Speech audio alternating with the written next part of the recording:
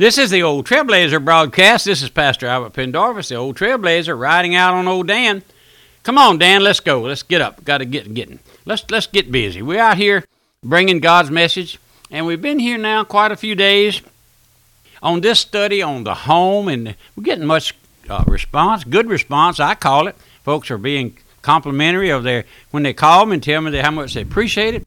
And I know myself, you don't hear many of our preachers and pastors and theologians speaking about those things, but we're here. The Lord laid them on my heart because I see the downgrade, I see the falling away, I see how our homes are being disrupted and how their homes have gone to pot, so to speak. And the Lord just gave me this indication that this is what He wanted me to speak about, and I'm bringing you God's Word, not my opinion. I'm not a philosopher or no, I'm just bringing you what the Lord says. And we're looking there at the woman, the queen of the home.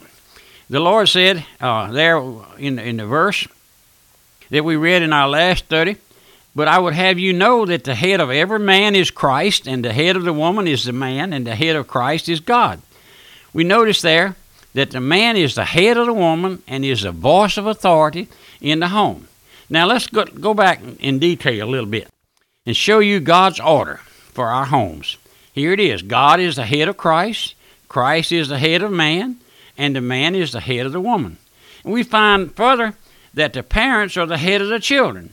When the Lord Jesus Christ, the second person of the Holy Trinity, came into the world, He was born of a woman.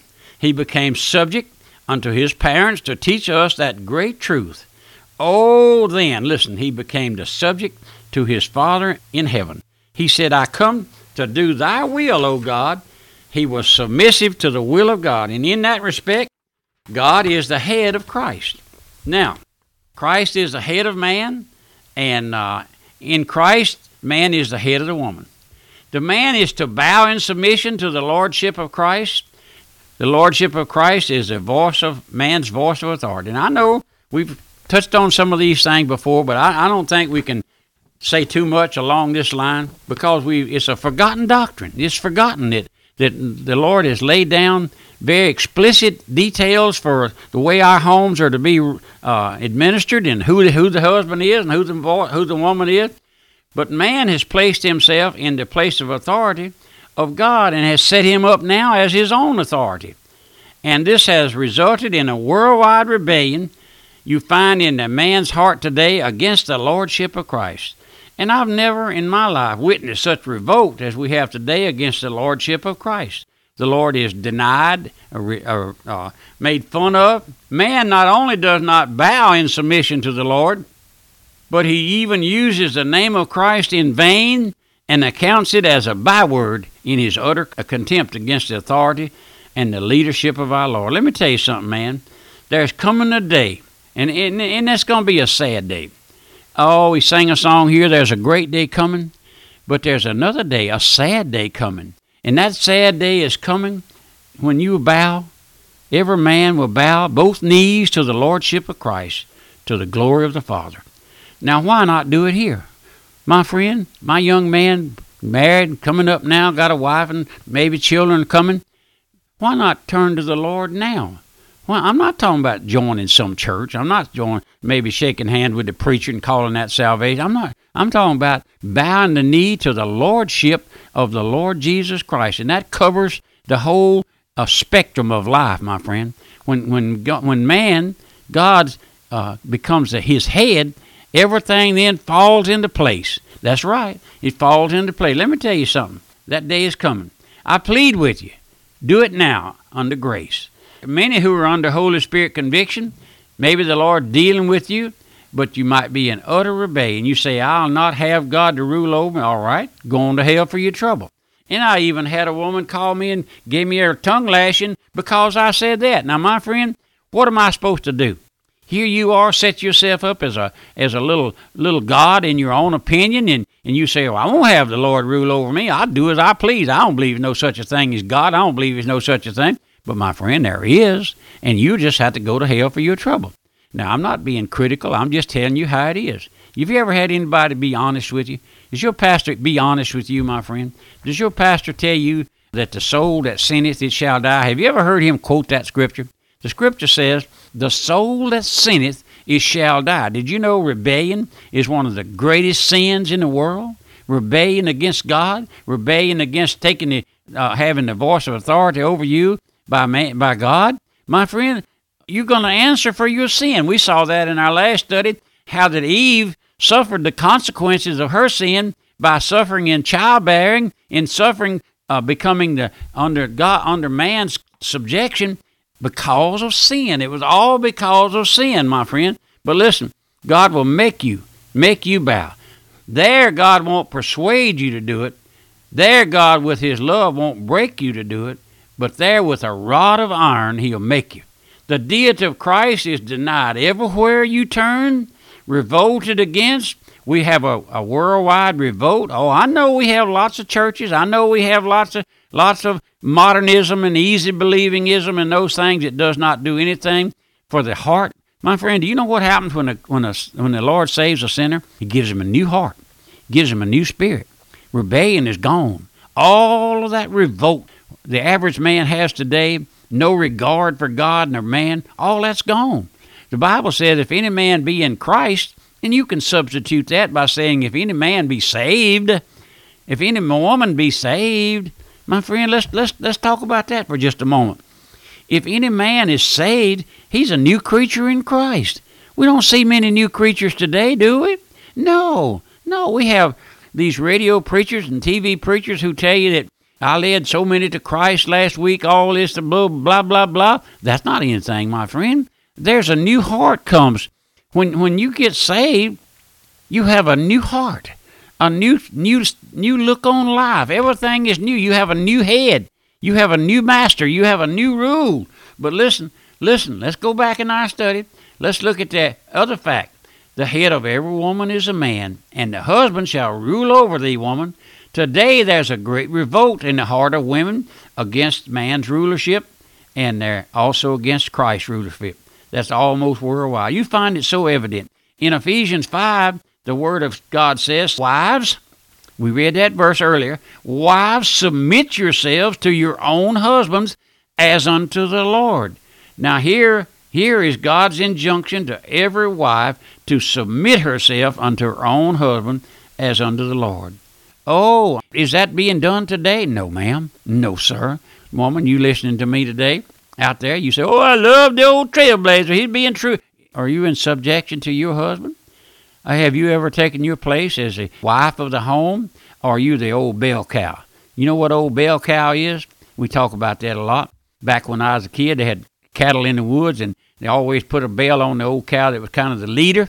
And we have bell cows in the church. They don't wear a bell, but a lot of our preachers, many of our preachers now, when they get up there and they begin to get maybe close to the truth on some subject or something, they look over there and the old bell cow wag her head. No, don't go there now, don't go there. Or maybe the piano player, maybe the song leader, maybe the head deacon. Oh, but my friend, the preacher knows just how far he can go. He'd be better off going out somewhere and digging taters. I have a preacher call me and said, Pastor, I can't preach like you do. I wouldn't have a job. I said, well, get out.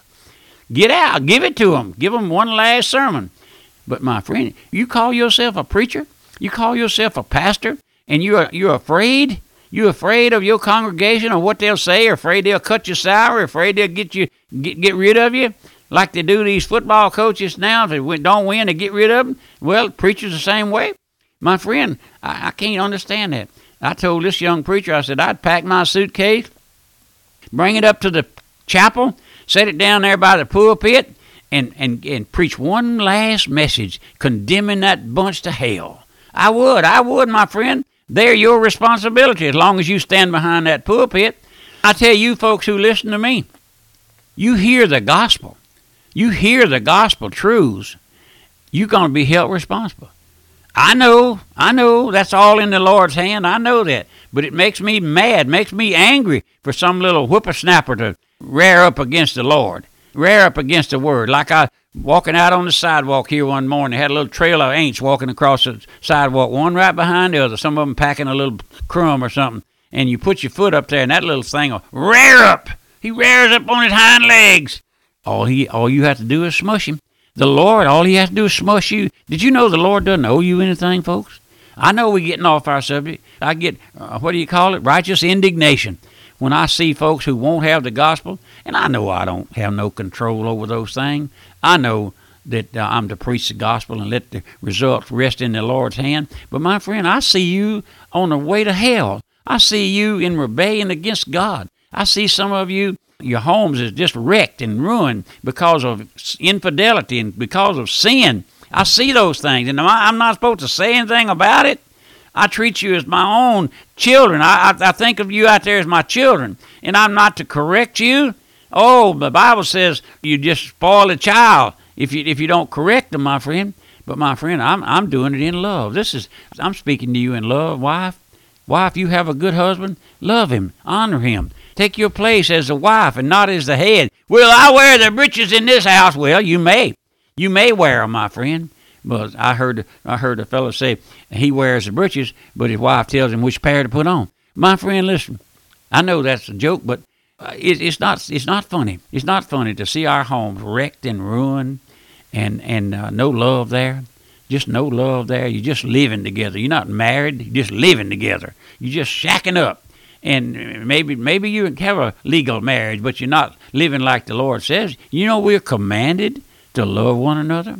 And I told you in our last message, it's some people you can't love. I know I have people that I cannot love. I cannot get close to them. They criticize me for everything, and they think they look at ulterior motives, and I try my best to be kind and gentle and love them. But my friend, you can only go so far. You can only do so much. You cannot compromise everything just to get along, to go along, or whatever. But my friend, man is the head of wife. He's not a tyrant. He's supposed to love his wife, love his children, love his family. But in order to love them, they have to be lovable. You can't love a biting sow. You can't do it. You cannot do it. But my friend, there's enough blame to go around, isn't it? You know what would happen if we all took the blame? It'd be a great day, wouldn't it? It'd be a great nation of ours if we took the blame. Oh, I tell you, my friend, it's a corrupt world we live in, and only the Lord, only the grace of God will ever straighten it out. But I do hope you'll let me hear from you. Help me with the broadcast, if you will, and then write me and ask for these studies on CDs, and we'll send them to you, and they're very, very inexpensive. I'll offer them for $1 per CD, plus postage. $1. 5 messages, and you can give them to your family, your children, or somewhere, mail them across the country to somebody, and then tell me that you want to help me with the broadcast. As I said, you write me, and I'll tell you what these broadcasts in your area cost. I'll tell you, it won't bother me. And then pray for me. Remember the old Trailblazer's address? It's Post Office Box 1810, Walker, Louisiana, 70785. I'll just say goodbye till next week. If you missed part of today's broadcast or would like a recording, the Old Trailblazer broadcast is now available for download to your phone, to your iPad, or computer via podcast.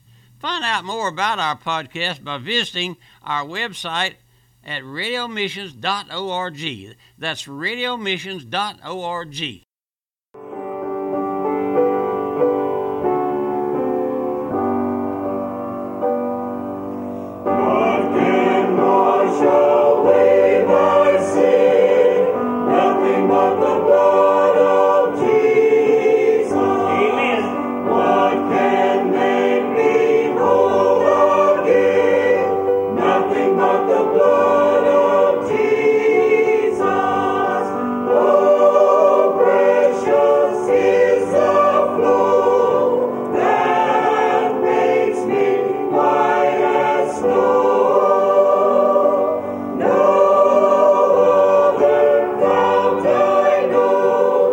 Nothing but the blood.